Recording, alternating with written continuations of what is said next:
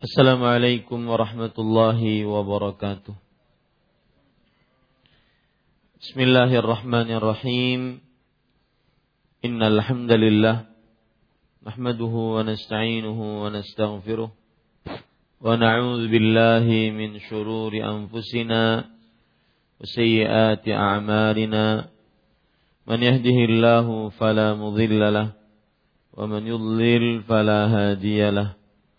وأشهد أن لا إله إلا الله وحده لا شريك له وأشهد أن محمدا عبده ورسوله يا أيها الذين آمنوا اتقوا الله حق تقاته ولا تموتن إلا وأنتم مسلمون يا أيها الناس اتقوا ربكم الذي خلقكم من نفس واحدة وخلق منها زوجها وبث منهما رجالا كثيرا ونساء واتقوا الله الذي تساءلون به والأرحام إن الله كان عليكم رقيبا يا أيها الذين آمنوا اتقوا الله وقولوا قولا سديدا يصلح لكم أعمالكم ويغفر لكم ذنوبكم ومن يطع الله ورسوله فقد فاز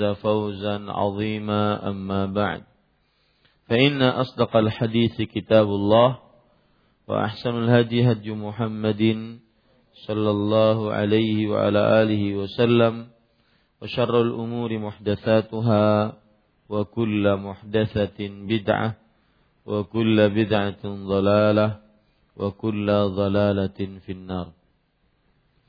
Alhamdulillah, kita bersyukur pada Allah Subhanahu wa taala pada hari ini Rabu 1 Jumada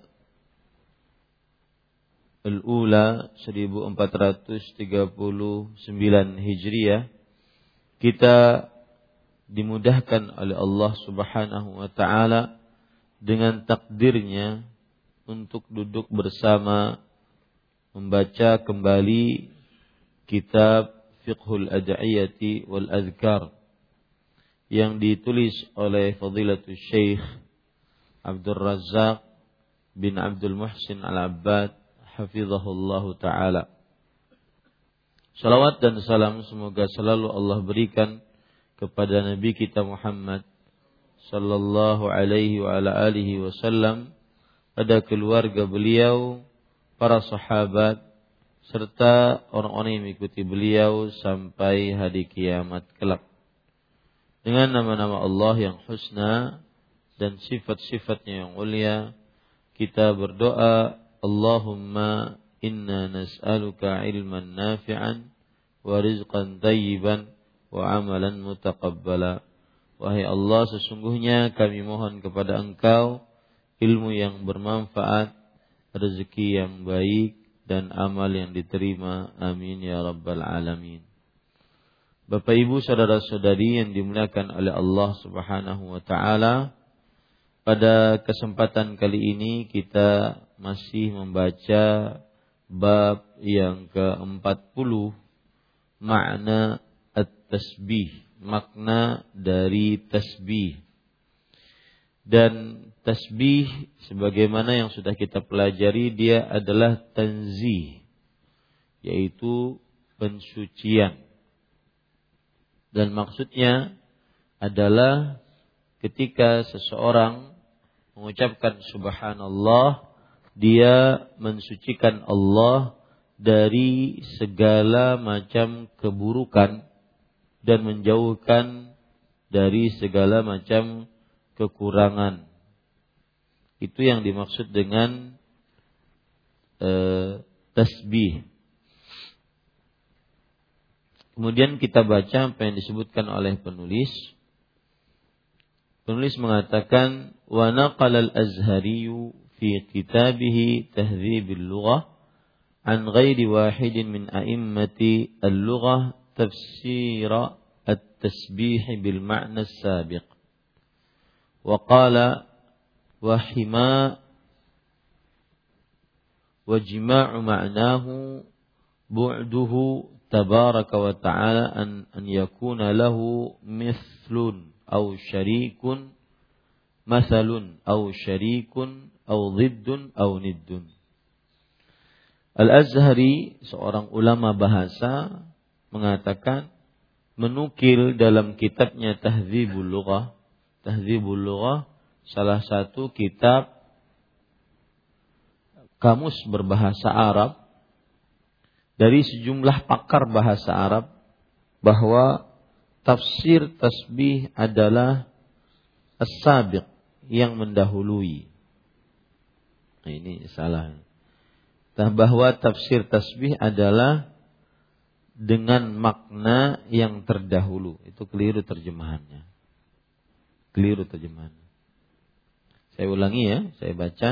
Al-Azhari menukil dalam kitabnya Tahdzibul Lughah dari sejumlah pakar bahasa Arab bahwa tafsir tasbih adalah makna yang terdahulu, bukan as-sabiq itu.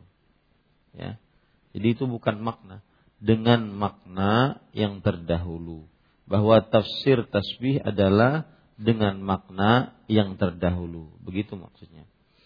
Beliau berkata, inti dari maknanya adalah menjauhkan Allah tabaraka wa ta'ala dari keadaan memiliki keserupaan, sekutu, lawan, atau tandingan. Ini yang disebut dengan makna yang terdahulu, yaitu sudah disebutkan sebelum-sebelumnya bahwa orang ketika bertasbih maka dia sedang menjauhkan Allah dari keserupaan, sekutu, lawan, ataupun tandingan. Ya. Itu kira-kira ringkasan dari makna tasbih. Ketika seseorang mengucapkan subhanallah, maka berarti dia sedang mensucikan Allah, menjauhkan Allah dari sekutu, serupa, lawan, dan tandingan. Baik. Kita lanjutkan membaca. Wa bihadhihi an-nuqul al-mutaqaddimati yatabayyanu ma'na at-tasbih wal muradu minhu bih. Berdasarkan nukilan-nukilan yang terdahulu, menjadi jelaslah makna tasbih dan maksudnya. Wa annahu tanzihullahi azza wa jalla an kulli aibin, an kulli naqs wa aib. Bahwa ia adalah mensucikan Allah dari semua kekurangan dan aib. Qala Syekhul Islam Ibnu Taimiyah rahimahullah, wal amru bi tasbihihi yaqtadi tanzihuhu an kulli aibin wa su' wa itsbat al mahamid allati yuhmadu 'alayha fa yaqtadi dzalika tanzihuhu wa tahmiduhu wa takbiruhu wa tauhiduhu. Syekhul Islam Ibnu Taimiyah rahimahullahu taala berkata, perintah bertasbih kepadanya berkonsekuensi pensuciannya dari segala aib dan yang buruk. Menetapkan pujian-pujian yang digunakan untuk memujinya. Maka hal itu berkonsekuensi mensucikannya, memujinya, membesarkannya, dan mengesakannya. Demikian pernyataan beliau rahimahullahu ta'ala. Jadi kalau kita mengucapkan subhanallah, biasanya digandengi dengan wa bihamdi. Subhanallah biasanya kita gandengi dengan apa? Wa bihamdi. Itu berarti dua hal. Subhanallah, mensucikan Allah dari segala kekurangan, aib. Kemudian wa bihamdi, memuji Allah atas kesempurnaannya, atas nikmatnya, dan semisalnya. Dan dua hal ini adalah hal yang saling berkaitan. Kita lanjutkan. Wa bihi yatabayyanu anna tasbihallahi innama yakunu bi tabri'atillah wa tanzihihi an kulli su'in wa 'aib. Dengan ini menjadi jelas bahwa tasbih kepada Allah Subhanahu wa taala terjadi dengan membebaskannya dan mensucikannya dari segala keburukan dan aib. dari segala keburukan dan aib. Wa ma'a isbatil mahamidi wa sifatil kamali lahu subhanah. Disertai penetapan pujian-pujian dan sifat-sifat kesempurnaan baginya, bagi Allah Subhanahu wa taala. Ala wajhin yaliqu bih. Sesuai dengan kemuliaan yang layak bagi Allah Subhanahu wa taala. Ini ahlu sunnah begini. Ya, ahlu sunnah seperti ini. Kalau di dalam masalah tauhid asma wa sifat, ahlu sunnah menyebutkan dua kaidah. Isbatun bila tamthil, tanzihun bila ta'til. Isbatun bila tamthil, tanzihun bila ta'til. Menetapkan tanpa memisalkan dan mensucikan tanpa meniadakan. Menetapkan sifat Allah tapi tidak memisalkannya dengan makhluk. Kemudian mensucikan sifat Allah tetapi tidak meniadakannya dari Allah Subhanahu wa taala. Kemudian penulis mengatakan, amma ma yaf'aluhu al-mu'attilah min ahli al-bid'ah kal mu'tazilati wa ghairihim min ta'tilin lis-sifati wa 'adami isbatin laha wa jahdin li haqa'iqiha wa ma'aniha bihujjatin annahum yusabbihuna Allah wa yunazzihunahu. فهو في الحقيقة ليس من التسبيح شيء بل هو إنكار وجحود وضلال وبهتان ولذا يقول ابن هشام النحوي في كتابه مغني اللبيب ألا ترى أن تسبيح المعتزلة اقتضى تعتيل كثير من الصفات. Nah, perhatikan ini. Adapun yang dilakukan kelompok Mu'attilah. Mu'attilah itu artinya kelompok yang meniadakan sifat Allah. Kelompok yang meniadakan sifat Allah. Jadi Allah Subhanahu wa taala tidak mempunyai mu'attilah, tidak mempunyai sifat. Allah Subhanahu wa taala mempunyai sifat yang khusus baginya, yang lain tidak cocok bagi Allah. Dari pikirannya sendiri. Ya, ini mu'attilah. Mu'attilah yang meniadakan sifat bagi Allah Subhanahu wa taala. Seperti misalkan kaum Jahmiyah, itu mu'attilah. Kaum yang meniadakan sifat Allah. Allah tidak di atas, tidak di bawah, tidak di depan, tidak di belakang, tidak di kanan, tidak di kiri, tidak di dalam, tidak di luar. Ini namanya Allah, dia meniadakan sifat Allah. Bahkan dia meniadakan Allah. Ini namanya kaum Mu'attilah. Nah, begitu juga kaum Mu'tazilah di sini. Dari kalangan ahli bid'ah seperti Mu'tazilah. Siapa itu Mu'tazilah? Mu'tazilah adalah suatu kelompok yang dicetuskan oleh Wasil bin Atha. Wasil bin Atha. Wasil ini muridnya Hasan al-Basri. Asalnya duduk seperti ini, bermajlis dengan Hasan al-Basri. Kemudian karena satu hal dalam masalah iman, akhirnya Wasil bin Atha menyendiri. Menyendiri, tidak mau ikut gurunya lagi. Bikin majelis tersendiri. Karena orang-orang dahulu, murid seorang ulama itu kalau di zaman sekarang ulama besar, muridnya. Murid ulama dahulu kalau di zaman sekarang ulama besar. Jadi mereka duduk itu benar-benar ingin mengambil faedah dari seorang ahli ilmu. Yang didatangi adalah ahli ilmu. Hasan al-Basri adalah gudang ilmu. Maka suatu saat Wasil bin Atha tidak setuju dengan pendapatnya Al-Hasan al-Basri rahimahullah dalam perkara iman. Akhirnya dia menyendiri. Menyendiri dalam bahasa Arab namanya i'tazala. Diambil dari kata-kata i'tazala ya'tazilu. Maka akhirnya kaumnya menjadi kaum Mu'tazilah. Kaum Mu'tazilah identik dengan taqdimul aql 'ala an-naql. Lebih mendahulukan akal daripada ayat Al-Quran atau hadis Rasul sallallahu alaihi wasallam jika bertentangan dengan akal. Nah, seperti ini. Adapun yang dilakukan dari kelompok Mu'tazilah dari kalangan ahli bid'ah seperti Mu'tazilah. Mu'tazilah dan selain mereka berupa peniadaan sifat-sifat. Mu'tazilah itu meniadakan sifat-sifat. Hampir sama dengan kaum Jahmiyah.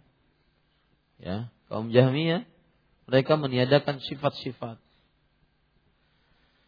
Tidak menetapkannya serta pengingkaran hakikat-hakikat maupun makna-maknanya. Dengan hujjah mereka bertasbih kepada Allah dan mensucikannya. Ini alasan dari kaum Mu'tazilah. Kami enggak mau menetapkan bagi Allah wajah. Karena Allah suci dari wajah manusia. Kami tidak mau menetapkan Allah beristiwa di atas arsy. Karena Allah suci dari mempunyai tempat. Kami tidak menetapkan Allah subhanahu wa ta'ala menciptakan Adam dengan kedua tangannya. Karena Allah tidak seperti manusia. Jadi tujuannya itu dia. Tujuannya adalah mensucikan Allah. Ia pada hakikatnya bukanlah tasbih sedikit pun. Nah, Syekh membantah. Ini sebenarnya sikap seperti ini bukan tasbih sedikit pun. Ya. Bahkan ia adalah pengingkaran dan penolakan. Tapi yang lebih tepat yang dilakukan dari kaum Mu'tazilah menolak sifat-sifat Allah, ini sebenarnya sedang mengingkari sifat-sifat Allah Subhanahu wa taala. Oleh karena itu Ibnu Hisham An-Nahwi, Ibnu Hisham yang ahli bahasa, berkata dalam kitab Mughnil Labib, tidakkah engkau lihat bahwa tasbihnya kaum Mu'tazilah berkonsekuensi pengingkaran sejumlah sifat-sifat. Jadi ketika orang-orang Mu'tazilah mengatakan bahwa Allah Maha Suci dari ini, Allah Maha Suci dari turun ke langit.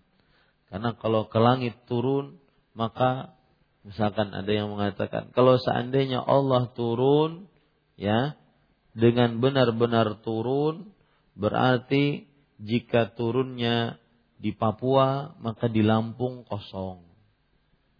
Ini otakmu yang main, bukan ayat Al-Qur'an atau hadis Rasul sallallahu alaihi wasallam. Ya? Ada yang mengatakan seperti itu. Ada lagi yang mengatakan kalau seandainya Allah di atas arsy, di langit, maka seperti lampu. Nah, ini akidah apa ini? Akidah otakmu. Bukan akidah dari Al-Quran dan hadis Rasul sallallahu alaihi wasallam. Dan intinya ada pada memisalkan Allah dengan makhluknya. Kalau Allah beristiwa di atas arsy, kalau Allah beristiwa di atas arsy yang di langit, berarti Allah Subhanahu wa taala seperti makhluk. Nah, ini kan. Makanya para ulama mengatakan kullu mu'attilin musyabbihin. Setiap yang meniadakan sifat, maka dia pertama kali adalah yang dia lakukan memisalkan Allah. Kullu mu'attilin musyabbihin. Setiap yang meniadakan sifat Allah, maka dia memisalkan sifat Allah. Allah tidak mungkin turun, yang turun adalah rahmatnya. Maka kalau seandainya turun rahmatnya, kalau seandainya Allah turun di sepertiga malam terakhir, maka bagaimana nanti saat Allah turun pada malam itu di negara lain siang? Berarti siapa yang ngurus manusia? Lah itulah karena Anda sedang menetapkan sifat Allah dengan memisalkannya. Kita mempunyai kaidah, tetapkan sifat Allah tanpa memisalkannya. Nah, seperti itu. Dengan dalil laisa kamitslihi syai' wa huwas samiul basir. Allah tidak ada semisal dengan sesuatu apapun dan Allah Maha mendengar lagi Maha melihat. Kata-kata Allah Maha mendengar, Maha melihat, kita tetapkan sifat pendengaran, sifat penglihatan tanpa memisalkan. Kata-kata laisa kamitslihi syai', kita sucikan Allah dari sifat kekurangan, cacat dan keburukan, tapi tidak kita tiadakan sifat tersebut. Itulah kaidah itu penting. Isbatun bila tamtsil wa ta'tilun bila wa tanzihun bila ta'til. Menetapkan tanpa kita memisalkan. Allah Maha mendengar, Maha melihat, tapi pendengaran Allah tidak semisal dengan pendengaran makhluk. Allah beristiwa di atas arsy, tetapi istiwa Allah tidak semisal dengan duduknya seorang raja di atas singgasananya. Ini yang lebih parah lagi di zaman sekarang, ada orang-orang ru'usan juhala. Orang-orang yang bodoh dijadikan manusia sebagai ulama. Ya. Akhirnya ditanya tentang ilmu agama, akhirnya menjawab tanpa ilmu. Akhirnya dhallu wa adhallu, sesat menyesatkan. Ada orang yang mengatakan bahwa Allah beristiwa di atas arsy itu seperti Tuhannya kaum Yahudi dan Nasrani. Keyakinannya kaum Yahudi dan Nasrani. Maka para ikhwah, orang ini sudah bodoh, tidak tahu dirinya bodoh, yang membuat pernyataan seperti ini. Kenapa demikian? Karena itu menunjukkan bahwasanya keyakinan Allah Subhanahu wa ta'ala beristiwa di atas arsy itu keyakinan seluruh manusia yang di atas fitrah. Bukan keyakinannya orang-orang Jahmiyah yang di luar fitrah. Dan orang-orang yang tidak meyakini bahwa Allah Subhanahu wa ta'ala di atas arsy ini seperti Fir'aun. Fir'aun mendustakan Allah di atas arsy. Ya Haman, ibni li sarhan la'alli ablughul asbab as-samawati wal ard fa'attali'u ila ilahi Musa wa inni la'adhunnuhu kadhiba. Wahai Haman, buatkan aku tangga ke atas langit, yang mana aku ingin bertemu dengan Nabi Musa, dengan Rabb-nya Nabi Musa, dan aku kira dia adalah berdusta bahwa Allah di atas langit. Ini akidahnya Fir'aun, tidak percaya kepada Allah Subhanahu wa ta'ala yang beristiwa di atas arsy. Seluruh manusia mempercayainya. Bahkan jadi semua jenis manusia, dari mulai orang merdeka sampai budak, percaya Allah di atas arsy. Hadis yang mana Rasul sallallahu alaihi wasallam diriwayatkan oleh Imam Muslim, beliau bertanya kepada seorang budak, "Aina Allah?" Di mana Allah? Maka sang budak tersebut menjawab, "Fis sama, di langit." Maka kemudian Rasul sallallahu alaihi wasallam bertanya lagi, "Man ana?" Di mana, siapa aku? Maka budak tersebut menjawab, "Anta Rasulullah." Engkau adalah Rasulullah sallallahu alaihi wa ala alihi wasallam. Maka kemudian Rasul sallallahu alaihi wasallam memberikan penghargaan, "A'tiqha fa innaha mu'minah." Artinya, a'tiqha, merdekakan dia, sesungguhnya dia adalah orang yang beriman. Lihat tanda keimanan, mengimani Allah di langit. Ya. Allah beristiwa di atas arsy, di tempat yang tinggi dan meninggi. Dan itu para ulama mengatakan bahwa ini menunjukkan bahwa keyakinan ini bukan hanya dimiliki oleh orang-orang tertentu, bahkan sampai budak yang mungkin sisi pendidikannya kurang, mereka meyakini itu. Artinya dia keyakinan seluruh makhluk yang selalu di atas fitrahnya. Ya. Ini ada yang mengatakan kalau meyakini Allah beristiwa di atas arsy di langit seperti keyakinannya kaum Yahudi dan Nasrani. Maka niscaya orang-orang seperti ini akan mempertanggungjawabkan nanti di hadapan Allah Subhanahu wa taala. Allah yang berfirman Ar-Rahman 'alal 'arsy istawa.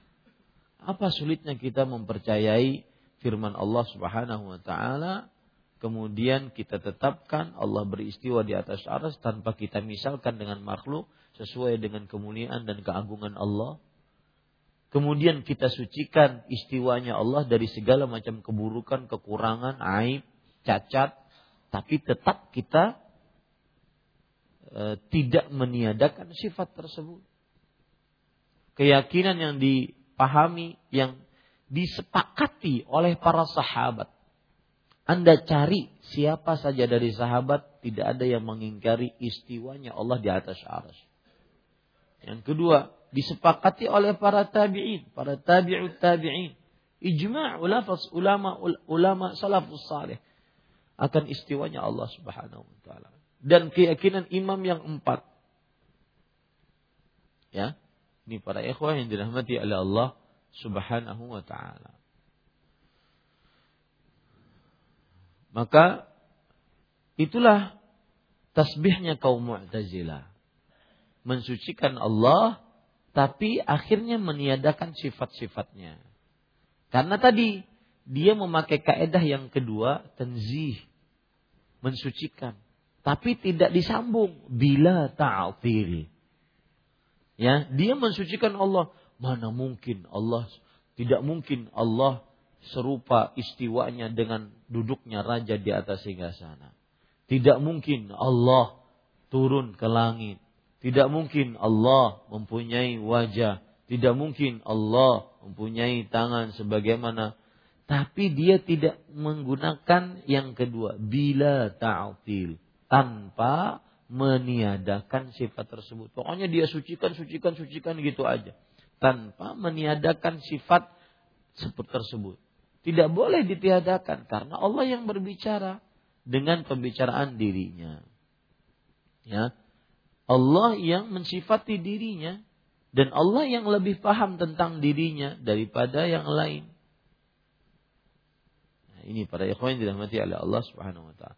Dari para makhluk yang paling paham tentang Allah adalah Rasulullah sallallahu alaihi wasallam karena beliau mendapatkan wahyu dari Allah Subhanahu wa taala. Yang jelas itulah tasbihnya kaum Mu'tazilah, yaitu mereka berkonsekuensi, tasbihnya kaum Mu'tazilah berkonsekuensi mengingkari sejumlah sifat-sifat. Ya, ini perlu diperhatikan.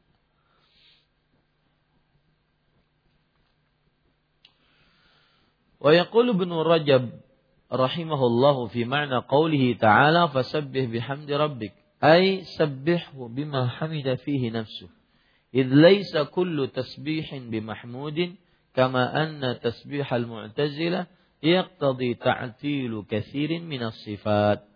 Ibnu Rajab rahimahullah, ulama Islam abad ke-6 Hijriah, berkata tentang firman Allah Subhanahu wa taala, bertasbihlah dengan memuji Rabbmu. Surat Al-Hijr ayat 98. Yakni bertasbihlah kepadanya dengan apa yang dia gunakan memuji dirinya. Ya. Karena tidak semua tasbih adalah terpuji. Sebagaimana tasbih kaum Mu'tazilah berkonsekuensi penafian sejumlah sifat. Lihat, ini penting. Makanya saya katakan tadi, Allah sering mengatakan subhanallah wa bihamdih. Digandengkan tasbih dengan pujian, wa bihamdi. Sama dengan ayat ini, fasabbih bihamdi rabbik. Bertasbihlah dengan memuji Rabbmu. Digandengkan selalu. Ini adalah akidahnya Ahlus Sunnah. Sama seperti yang kaidah yang saya sebutkan tadi. Tasbih yaitu mensucikan Allah, ya, Kemudian wa bihamdih, pujiannya menetapkan bagi Allah. Mensucikan Allah, tapi tidak seperti mensucikannya kaum Mu'tazilah. Dia mensucikan begitu saja, tapi tidak menetapkan. Nah, ini keliru. Makanya Ibnu Rajab mengatakan, bertasbihlah kepadanya dengan apa yang dia gunakan memuji dirinya. Maksudnya bertasbih dibarengi dengan pujian. Karena tidak semua tasbih adalah terpuji. Seperti ada orang mengatakan gini, Mas Farhan itu kita sucikan ya, kita sucikan. Tidak, atau maksudnya kita bersihkan dari kekurangan. Mas Farhan itu tidak pendek, tidak terlalu tinggi, tidak bakhil, tidak, pokoknya kita sucikan semuanya dari sifat-sifat yang buruk. Tetapi ketika kita sucikan sifat-sifat itu dari sifat-sifat yang buruk dari diri beliau, ini tidak secara bersamaan kita sedang memujinya. Ya, karena tidak semua pensucian akhirnya menunjukkan kepada pemujian. Kalau tidak dibarengi pensucian dengan pemujian, maka menjadi kekurangan nantinya. Orang disucikan saja, tetapi tidak ada nilai plusnya, ini kekurangan nantinya. Walillahil matsalul a'la. Dan Allah mempunyai perumpamaan yang paling tinggi. Kalau orang mensucikan Allah tanpa dipuji, maka akhirnya tercela Allah pada saat yang bersama. Nah, itulah yang ada pada benak kaum Mu'tazilah. Pokoknya Allah suci dari istiwa.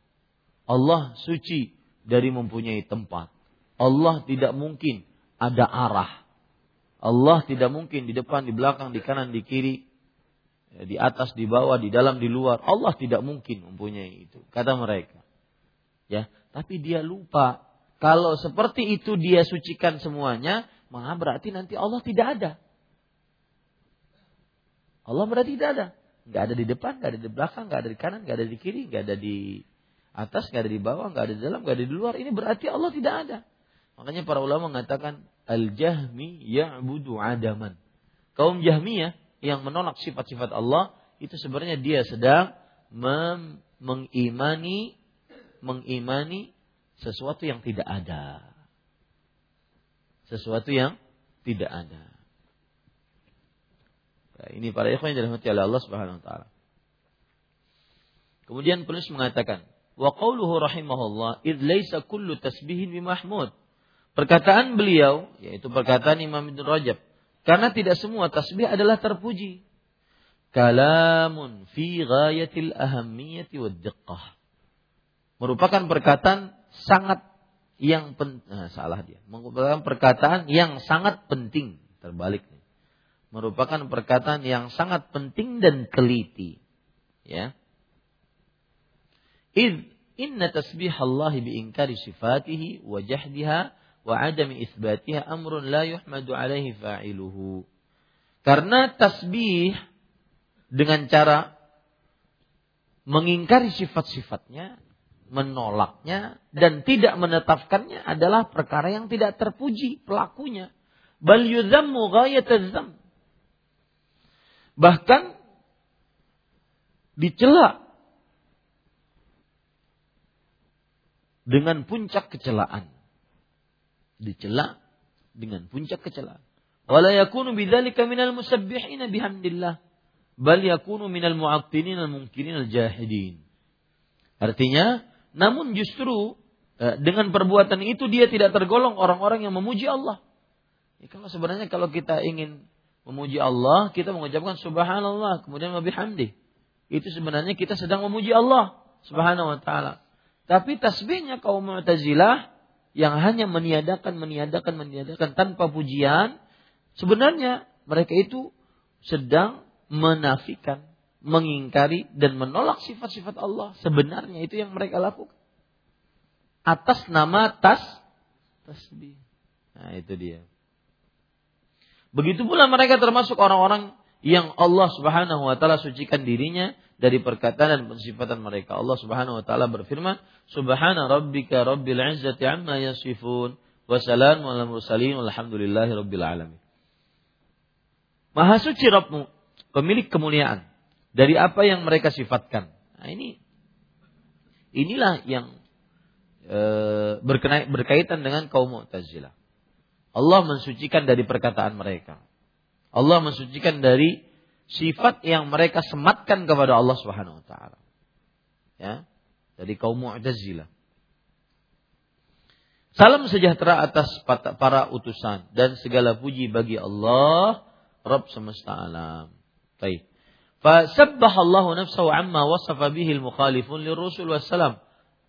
Lirrusuli wassallama 'alal mursali li salamati ma qaluhu fillah minan naqsi wal aib. Allah Subhanahu wa taala bertasbih untuk dirinya dari apa yang disifatkan oleh orang-orang yang menyelisihi para rasul. Itu seperti kaum Jahmiyah, kaum Mu'tazilah yang cuma meniadakan saja. Allah mengatakan subhana rabbika rabbil izzati amma yasifun. Maha suci Rabbmu dari pemilik kemuliaan dari apa yang mereka sifati. Yang disifati oleh kaum Mu'tazilah dan kaum Jahmiyah, yaitu kaum yang meniadakan sifat-sifat Allah Subhanahu wa taala. Kita lanjutkan.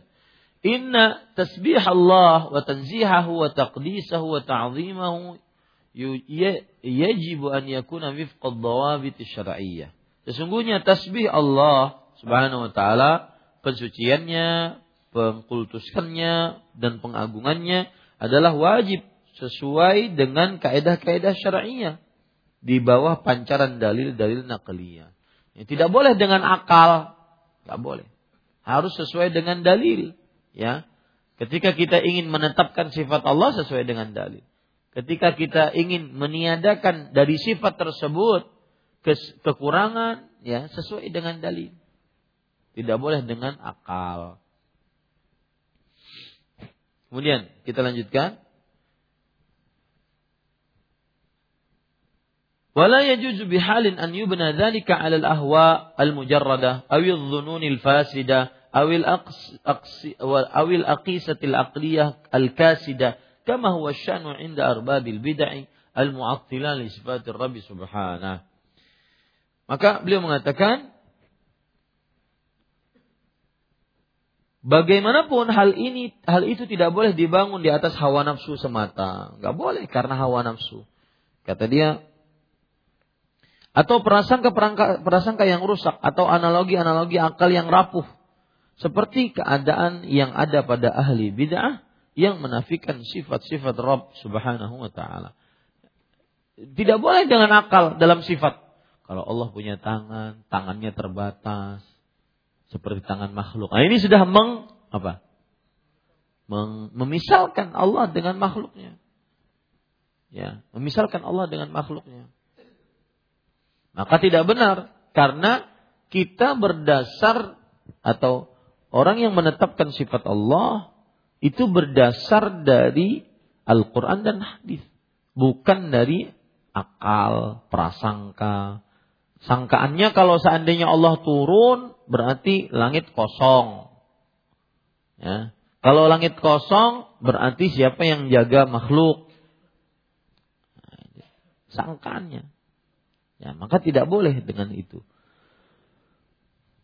Kemudian penulis mengatakan, "Waman kana ya'tamidu fi bab at-ta'zim ala hawahu bighairi hudan min Allah fa innahu yazillu fi hadzal bab wa yaqa'u fi anwa'in min al-batil wa sunufin min ad-dhalal."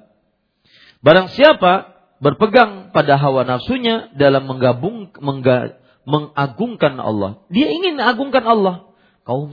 Kaum Jahmiyah ingin mengagungkan Allah. Mustahil Allah sama dengan makhluknya.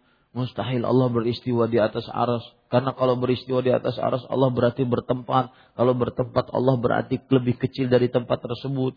Kalau Allah bertempat berarti tempatnya lebih besar dari Allah Subhanahu wa taala. Dia sebenarnya sedang ingin apa? Mengagungkan Allah, tetapi berdasarkan apa? Akal. Paham ya? Itu dia.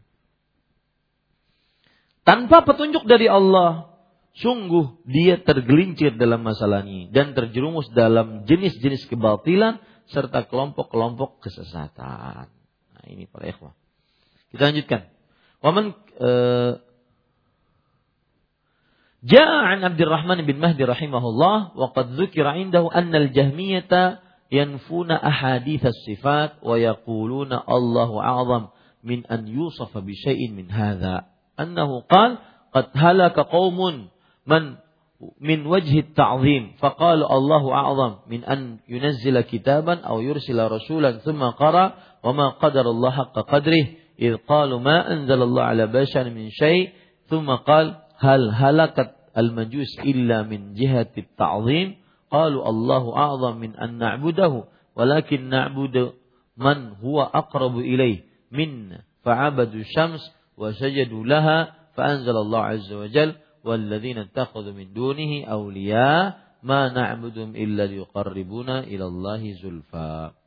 Disebutkan dari Abdurrahman bin Mahdi. Abdurrahman bin Mahdi ulama Islam abad ke-3 kalau tidak salah, 3 atau ke-4 Hijriah. Beliau mengatakan ketika disebutkan padanya bahwa kelompok Jahmiyah menafikan hadis-hadis tentang sifat, di mana mereka mengatakan Allah lebih agung daripada disifati dengan sesuatu dari hal-hal ini. Itu kelompok Jahmiyah. Allah itu enggak punya sifat. Karena Allah punya sifat itu seperti makhluk. Makanya Allah terlepas dari segala sifat. Ini kaum Jahmiyah. Maka Abdurrahman bin Mahdi menjawab, sungguh telah binasa suatu kaum dari sisi pengagungan. Akibat mereka mengagungkan tanpa menetapkan, maka yang ada adalah mereka akhirnya meniadakan sifat-sifat Allah. Di mana mereka berkata Allah lebih agung daripada menurunkan kitab atau mengutus rasul. Lihat, subhanallah. Kata mereka itu kitab enggak benar tuh. Rasul tidak benar itu. Kenapa? Allah Maha Agung, enggak perlu tidak perlu penolong menjelaskan ajarannya. Diturunkan kitab, diutus para rasul, enggak perlu. Allah Maha Agung. Ini semuanya sebenarnya ingin apa? Mengagungkan Allah, tetapi mengagungkannya dengan akal, mengagungkannya dengan pendapat, dengan ra'yu, sangkaan-sangkaan terhadap Allah. Ini namanya pengagungan yang tidak mengetahui kedudukan Allah. Sungguh telah binasa suatu kaum dari sisi pengagungan, di mana mereka mengatakan Allah lebih agung daripada menurunkan kitab dan mengutus utusan. Lalu beliau membaca ayat, mereka tidak menghormati Allah dengan sebenar-benar penghormatan. Jadi sebenarnya orang yang tidak menetapkan sifat Allah, itu sebenarnya dia sedang, mohon maaf, kurang ajar terhadap Allah. Dia sedang berburuk sangka terhadap Allah. Dia tidak menghormati Allah dengan sebenar-benar penghormatan. Ya. Allah yang berbicara, Ar-Rahman 'ala 'arsy istawa. Yang menetapkannya Allah dalam banyak ayat, dan yang menetapnya Rasul Allah dalam banyak hadis. Allah yang menetapkan. Allah yang lebih tahu tentang dirinya dibandingkan tentang dirinya oleh dirinya dibandingkan yang lainnya. Dan dari makhluk Rasulullah sallallahu alaihi wasallam yang lebih mengetahui tentang dirinya dibandingkan tentang diri Allah dibandingkan makhluk-makhluk lainnya. Maka sebenarnya orang yang tidak menetapkan istiwanya Allah Subhanahu wa taala, dia tidak menghormati Allah dengan sebenar-benar penghormatan. Wa fi kalamihi hadza rahimahullahu isyaratun ila anna at-ta'zim wa at-tanziha in lam yakun ala hadil kitab wa sunnah fa innahu yakunu ghayat at-ta'til wa muntahal juhudi wal iyad billah. Maka lalu beliau berkata, sebelumnya kita lanjutkan. Bukankah orang Majusi binasa melainkan dari sisi pengagungan? Mereka berkata, Allah lebih agung daripada untuk kita sembah. Akan tetapi kita menyembah apa yang lebih dekat kepadanya dibandingkan kita.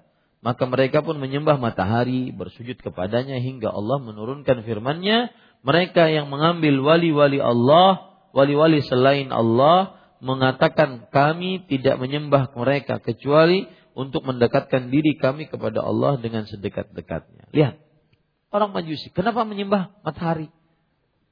Mereka mengatakan, ini tidak pantas Allah kita sembah. Tidak pantas. Kok bisa orang ada berpikiran seperti itu? Iya, karena kalau Allah sembah kita kalau Allah kita sembah, Allah berarti seperti makhluk-makhluk yang ada, berhala-berhala yang ada. Sesembahan namanya. Maka kalau begitu kita tidak usah menyembah Allah, tapi kita menyembah matahari yang dekat dengan Allah. Kedudukannya dekat dengan Allah. Dari sisi mana matahari dekat dengan Allah? Karena besarnya ciptaan Allah ini. Akhirnya mereka menyembah matahari, menyembah api dan semisalnya. Ini kan? Lihat, otaknya main kan? Ini tuh mainan otak semua. Tidak berdasarkan Al-Quran dan Sunnah. Makanya di sini disebutkan, dan perkataan beliau, yaitu perkataan Imam Ibn Rajab atau Imam Abdurrahman bin Mahdi, di atas terdapat isyarat bahwa pengagungan dan pesucian bila tidak berada di atas petunjuk Alkitab, yaitu Al-Quran, dan As-Sunnah, niscaya hal itu justru menjadi puncak penafian, akhir penolakan, dan perlindungan itu dari Allah Subhanahu wa Ta'ala. Maksudnya, kalau seandainya seseorang menafikan Allah tanpa dalil dari Al-Quran dan hadis, yang ada adalah dia menolak semua sifat. Ya, menolak semua sifat. Baik. Penulis kemudian mengatakan, "Waman yata'ammal halat tawaifi ad-dallah wal firaqil munharifah allati salakat fi tanzih wa ta'zim hadha at-tariq yajidu annahum lam yastafidu min dhalika siwa at-tanaqqus li rabbil alamin wa jahdi sifati kamalihi wa nu'uti jalalih hatta ala al-amra bi ba'dihim fi at-tanzih ila al-i'tiqad بأنه ليس فوق العرش إليه يعبد ولا رب يصلى له ويسجد تعالى الله عما يقولون سبحان الله عما يصفون. Lihat, ini lihat akibat akal ya. Barang siapa mencermati keadaan kelompok-kelompok yang sesat dan golongan-golongan yang menyimpang yang menempuh jalan ini dalam masalah pensucian dan pengagungan, maka dia akan mendapati bahwa mereka tidak mengambil faedah dari hal itu kecuali merendahkan Allah Subhanahu wa Ta'ala. Sebenarnya dia sedang merendahkan Allah. Ya, yang tadi mengaku-ngaku untuk mengagungkan Allah, kata mereka, mustahil Allah di atas. Kalau Allah di atas ini seperti lampu. Ini kan mereka sedang apa? Mengagungkan Allah menurut mereka. Ya, mustahil Allah beristiwa di atas aras. Kalau Allah beristiwa di atas aras berarti Allah mempunyai tempat. Kalau seandainya Allah mempunyai tempat, enggak mungkin. Karena Allah lebih besar, berarti tempatnya lebih kecil dari Allah. Oh, ini mulai, ya, mutar otaknya. Ya, maka sebenarnya dia tidak mengambil faedah dari hal itu kecuali merendahkan Allah Subhanahu Wa Taala, mengingkari terhadap sifat-sifat kesempurnaan Allah. Ciri-ciri keagungannya, dia ingkari semua itu. Makanya Ahlus Sunnah kan mengatakan bahwa Allah beristiwa di atas arsy sesuai dengan kemuliaan dan keagungan Allah Subhanahu wa Ta'ala. Sampai persoalan pensucian ini menghantarkan sebagian di antara mereka kepada keyakinan bahwa tidak ada di atas arsy sembahan yang disembah. Maksudnya tidak ada Allah yang beristiwa di atas arsy. Karena mereka ingin meniadakan istiwanya Allah. Sampai mereka meniadakan Allahnya. Kata mereka, tidak ada sesembahan yang disembah di atas arsy. Ini sama saja dia sedang meniadakan apa? Allah. Ini bahayanya coba. Setelah meniadakan sifat, maka dia akan naik derajatnya dalam peniadaan meniadakan Allah. Zatnya Allah Subhanahu Wa Taala. Tidak ada Rabb yang diperuntukkan baginya salat dan sujud. Jadi enggak usah sujud, enggak usah salat, kata mereka. Makanya akhirnya parai salatnya. Itu sebenarnya salah satunya adalah dia sedang mengagungkan Allah, tapi pengagungannya dengan pengagungan peniadaan saja, tanpa penetapan. Ya. Maha tinggi Allah dari apa yang mereka katakan dan maha suci Allah dari apa yang mereka sifatkan. Kenapa nggak boleh sholat, nggak boleh sujud, kata mereka? Karena kalau seandainya ya sholat dan sujud berarti Allah di atas. Bahkan mereka mungkin mengatakan berdoa nggak boleh ke atas. Kenapa? Karena kalau seandainya Allah kita berdoa ke atas, maka berarti Allah mempunyai tempat, Allah mempunyai dibatasi dengan ruang, maka kita tidak boleh berdoa. Lanjut. Ini kesesatan yang nyata. Ya, hati-hati para ikhwan. Kemudian penulis mengatakan, inna tasbiha ta'atun 'azimatun wa ibadatun jalilah. Wallahu tabaraka wa ta'ala yuhibbul mustahibbin wal wajib 'ala al-'abdil mu'min an yakuna fi tasbihihi li rabbih 'ala hudan mustaqim. Fa yusabbahu Allah wa yanazzahu 'an kulli ma la yaliqu bihi minan naqa'is wal 'uyub wa yathbutu lahu ma'a dzalika nu'uta jalalih wa sifati kamalih wa la yutajawazu fi dzalika kullihi kitabullah ta'ala wa sunnati rasulih sallallahu alaihi wasallam. Sungguh tasbih adalah ketaatan yang besar. Jadi ketika kita mengucapkan subhanallah itu sebuah ketaatan dan ibadah yang agung. Allah Subhanahu wa taala menyukai orang-orang yang bertasbih. Ya, Allah menyukai orang-orang yang bertasbih. Wajib bagi mereka beriman agar dalam tasbihnya terhadap Rabb-nya berada di atas petunjuk yang lurus. Sehingga dia tidak bertasbih kepada Allah dan mensucikannya dari segala apa yang tidak patut baginya berupa kekurangan dan aib. Begitu sebenarnya. Kita tetapkan sifat Allah tanpa memisalkan. Kita sucikan Allah dari sifat kekurangan tanpa meniadakan sifat tersebut. Sehingga bertasbih kepada Allah dan mensucikannya dari segala apa yang tidak patut baginya berupa kekurangan dan aib. Lalu di samping itu menetapkan untuknya ciri-ciri keagungan dan sifat-sifat kesempurnaannya. Tidak boleh melewati kitab Allah dan sunnah Rasulullah SAW dalam semua itu. Gak boleh. Karena yang jadi patokan dalam sifat adalah apa? Al-Quran dan As-Sunnah. Ya, ini para ikhwan yang dirahmati oleh Allah. Kama qala al-Imam Ahmad rahimahullah, la yusafullah illa bima wasafa bihi nafsuhu aw wasafa bihi nafsuhu aw wasafa bihi rasuluhu wa la yutajawazul Qur'an wal hadis. Lihat. Seperti dikatakan oleh Imam Ahmad rahimahullah, Allah tidak disifati Allah tidak boleh disifati kecuali dengan sifat yang dia sifatkan bagi dirinya. Enggak boleh. Sifat itu adalah tauqif dari Allah. Artinya tidak boleh akal masuk di dalamnya. Ya. Tidak boleh melampaui Al-Quran dan Sunnah. Saya ulangi, Allah tidak boleh disifati kecuali dengan sifat yang dia sifatkan bagi dirinya atau disifatkan oleh Rasulnya. Itu yang kita tetapkan. Karena Allah mensifati dengan sifat untuk dirinya dan Allah lebih paham tentang dirinya daripada yang lain. Rasulullah SAW lebih paham tentang Allah dibandingkan makhluk-makhluk lain karena mendapatkan wahyu dari Allah Subhanahu wa taala. Nah, itulah berdasarkan Al-Qur'an dan Sunnah. Tidak boleh melampaui Al-Qur'an dan hadis, ya. Wa man kana 'ala dzalika fa huwa 'ala hadi qawim wa 'ala siratin mustaqim. Barang siapa berada dalam hal itu maka dia menempuh petunjuk yang kokoh, jalan yang lurus. Apalagi di zaman sekarang, Pak, banyak syubhat-syubhat. Dan yang memberi syubhat kadang-kadang kadung masyhur. Yang memberi syubhat kadang-kadang kadung masyhur. Terlihat bagus, pintar, retorika bagus. Apalagi pintar ngelawak. Selesai. Saya waktu hari Jumat yang lalu ada jadwal rutin ke Jakarta, setiap pekan kedua ke Jakarta. Habis itu saya nunggu di bandara, di tempat tunggu bandara, di lounge. Ada orang di samping saya nyetel kajian oleh seorang penceramah yang populer sekarang di masyarakat. Wallahi demi Allah, yang ada cuma tawa dan gelak tawa, persis seperti orang lagi ngelawak. Ya. Padahal yang dibicarakan kadang-kadang tentang ayat surga, ayat neraka, tentang keimanan. Maka ini tidak benar. Ya. Tapi ya begitulah.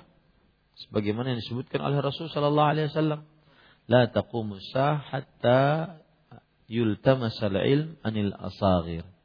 Tidak akan dibangkitkan hari kiamat sampai ilmu dituntut dari orang-orang yang kecil. Orang-orang kecil adalah pelaku-pelaku bid'ah.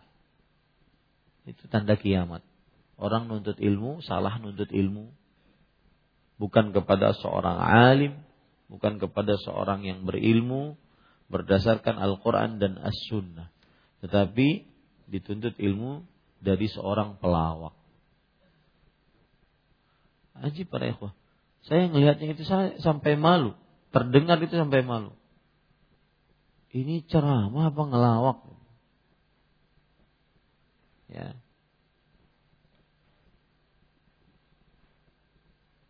Ilmu itu punya haibah. Ilmu itu punya wibawa.